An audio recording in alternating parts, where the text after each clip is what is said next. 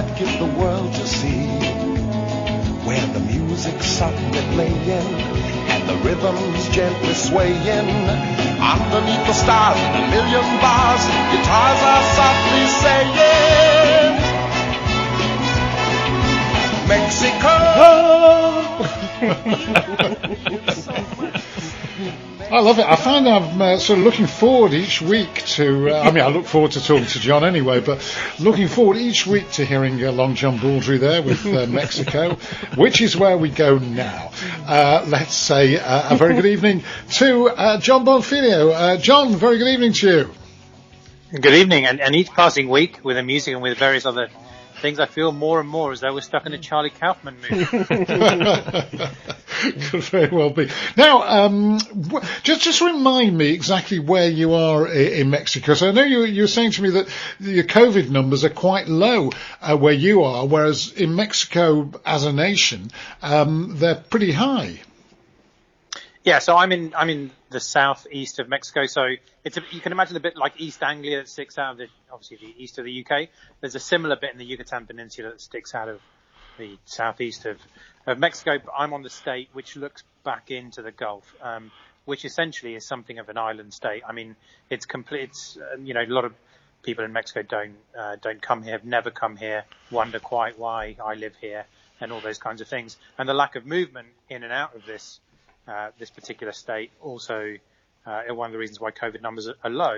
Economically also never done really well, but also in terms of crime and cartel movement and stuff as well, also largely ignored. So, for 2020 and 21, it works for me. Yeah, absolutely. Now, tell me about this. I mentioned that there's quite a few stories from Cuba at the moment. We'll talk about another one in a sec. But tell me about these Cubans who were stranded on an island and for 33 days lived on coconuts.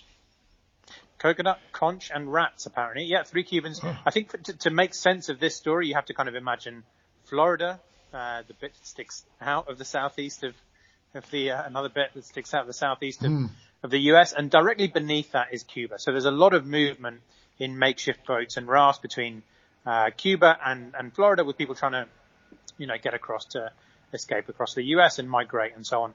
But what often happens in these makeshift vessels is that they actually blow massively off course. And east of Florida, essentially, and northeast of Cuba, are the Bahamas, which essentially number 700 odd islands and about 2,500 keys and so on, like low reefs and so on. So that's a place where most Cubans that survive a journey and don't end up in the US are actually going to end up hold out. And there was a standard flight that the US Coast Guard was taking over the Bahamian Islands a few days ago, and then they spotted some kind of slightly strange stuff that was going on, stuff laid out on the island and so on. They got closer, and then there was 3 Cubans frantically waving at them, and then they came back on the subsequent flight and picked them up, and essentially they'd been stranded there for 33 days. They got rescued, but in one of those kind of frying pan fire kind of things. They got rescued and taken to a hospital in Florida, where they promptly got picked up by ICE and are now in immigration custody, even though, they never actually deliberately made it onto US soil themselves. Still not clear whether they were fishermen or whether they were trying to migrate or quite what was taking place there. But at the moment, those 3 fishermen, 2 men and a woman, probably think that they would be happier back on the island. Yeah. What does ICE stand for? That's an acronym I'm not familiar with. Oh, it's the Homeland Security. It's a particular militant arm of Homeland Security in the US. So they're the guys that go around and pick up immigrants and then take them off to detention. I can't quite remember what the acronym actually stands for. It'll come to me during the few minutes we speak, I'm sure. Yes. Oh, that's better than me. It will come to me in like 3 days' time. I'll sort of just mention it in the middle of something else. So people obviously still boatloads, rather like you have boatloads of people from various stricken nations in Africa trying to make it to Italy or through the Mediterranean and into Europe. Presumably it's still a thing that a lot of people from Cuba go over on these makeshift boats, as you call them, to try and get to the States. Yet, despite all that, Cuba is they're sort of loosening the communism, if you like, and making the system a little more capitalist. Yeah, they kind of have to, because they're essentially going through the most difficult economic period they've had since the fall of the USSR in the early 90s. Essentially a combination of the Venezuelan economy and the cheap oil that they were getting no longer arriving, sanctions, and a really hardline series of embargoes from the Trump administration, which amounted to over 250 measures against Cuba during his administration. And of course, COVID knocking tourism, completely out of the water has meant that essentially the Cuban economy has completely flatlined. So they've had to do something to really bring in new economy. So what they've done two things essentially. They had two currencies, one which is essentially like an overseas currency or the tourist currency that they had, and then a local currency, and they've melded the two together. So there's a kind of a devaluation that's taken place in Cuba. And then the second thing is, as you say, they're essentially opening up the economy to private enterprise, which has not happened since the revolution in 1959. So previously there were only a few different industries that were open to private endeavor and very kind of small scale. But now it's gone up overnight from 127 that were permitted to 2,000 plus that are now permitted for individuals, private citizens to get involved in. And there's only still 124 that are exempt from that, although it's not clear what those 124 are. Yeah, so not fully fledged. It's still government controlled, if you like, what sort of private enterprise you can be involved in.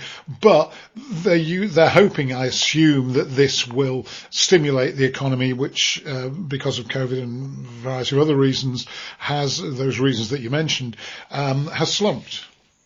Yeah, and in particular, what they're looking for is not just a stimulation of a local economy, but they're really trying to make it more accessible to foreign investment, sort of streamlining everything to try and draw money in from overseas, because essentially they've got no access to hard currency. So they used to be supported by the USSR, and then by a series of other countries, and then they had tourism bring in the dollar and so on, but then that completely flatlined. So they've basically got no purchasing power outside of the island, which is a massive problem because, as is often the case with lots of islands, they are very dependent on imports. So this is an attempt to just try and simplify all the processes so that they can actually pay for stuff that they need in a foreign context. The other thing which is worth saying is that because they had two currencies, it's kind of strange. It also meant that over the course of the last generation, you then basically had people who had access to the convertible peso, which was the one that the tourists brought in, or the quasi-dollar kind of thing, and then other people who worked in the state sector who just had access to the much weaker local peso. So you basically had this discrepancy whereby doctors would go and work night shifts as taxi drivers because they were earning significantly less than people who had access to the tourist economy. And that's no kind of communist system, as many Cubans will tell you. So largely, although this is going to make Cubans poorer, most people there who believe in the Cuban dream are actually pretty positive about this change. Right. And while we're talking about Cuba, explain Havana syndrome. What exactly is that? Because there's been a report about it. Well, the amazing thing about Havana syndrome is that nobody really knows what it is. People just know that something has been taking place relating to, well, they don't even know that, to US embassy staff in particular, but also Canadian embassy staff over the course of the last few years, which essentially relates to some kind of head mental trauma. So symptoms have emerged with staff there, consistent with some kind of brain lesion, brain injury. People who suffer from this report sounds inside their head which induce vomiting, nausea, disorientation, and so on. So clearly something has been taking place. It's also not just Cuban. It's taking place in a few other countries as well. And studies have revealed that there is some evidence of brain trauma levels in these patients, but also not significantly more than there is in the general population. So essentially we've gone through a whole series of different theories, from the fact that it was perhaps a microwave attack. In fact, that's what started it all off. Initially, the Cuban state was accused of attacking the diplomats with microwave rays, inducing, essentially, gets a bit technical now, but inducing the inner part of the ear the water in the inner part of the ear to rattle and then disorientate the individual. And then another researcher said, well, actually, those sounds are really consistent with the Jamaican cricket, which actually exists in Cuba. So maybe that's what's what's actually causing this. And we've gone full circle to some researchers saying that actually it's potentially a mass psychogenic illness. So these 100-odd diplomatic staff members in Havana and a little bit more widely internationally are actually basically imagining it. Wow. Well, there you go. Because I know you mentioned there's been reports out and everything, and you mentioned this a couple of times to me. Just finally, the FIFA World Club Championship, John. Palmeiras, they lost it. They won the Copa Libertadores, but they lost this. They did. Not a good series of results for Latin American teams, either in CONCACAF in North America or in CONMEBOL in South Latin America. So Palmeiras lost in the semi-final 1-0 to Tigres from Mexico, from the Autonomous University of Nuevo León.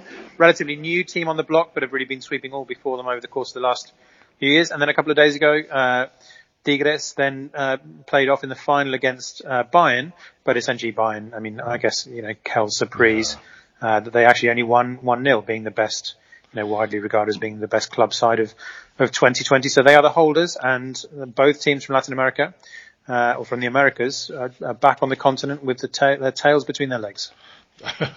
Okay, John, as always, thanks ever so much. To appreciate it. That's John Bonfiglio bringing us up to date with all the news from Latin America, and specifically this week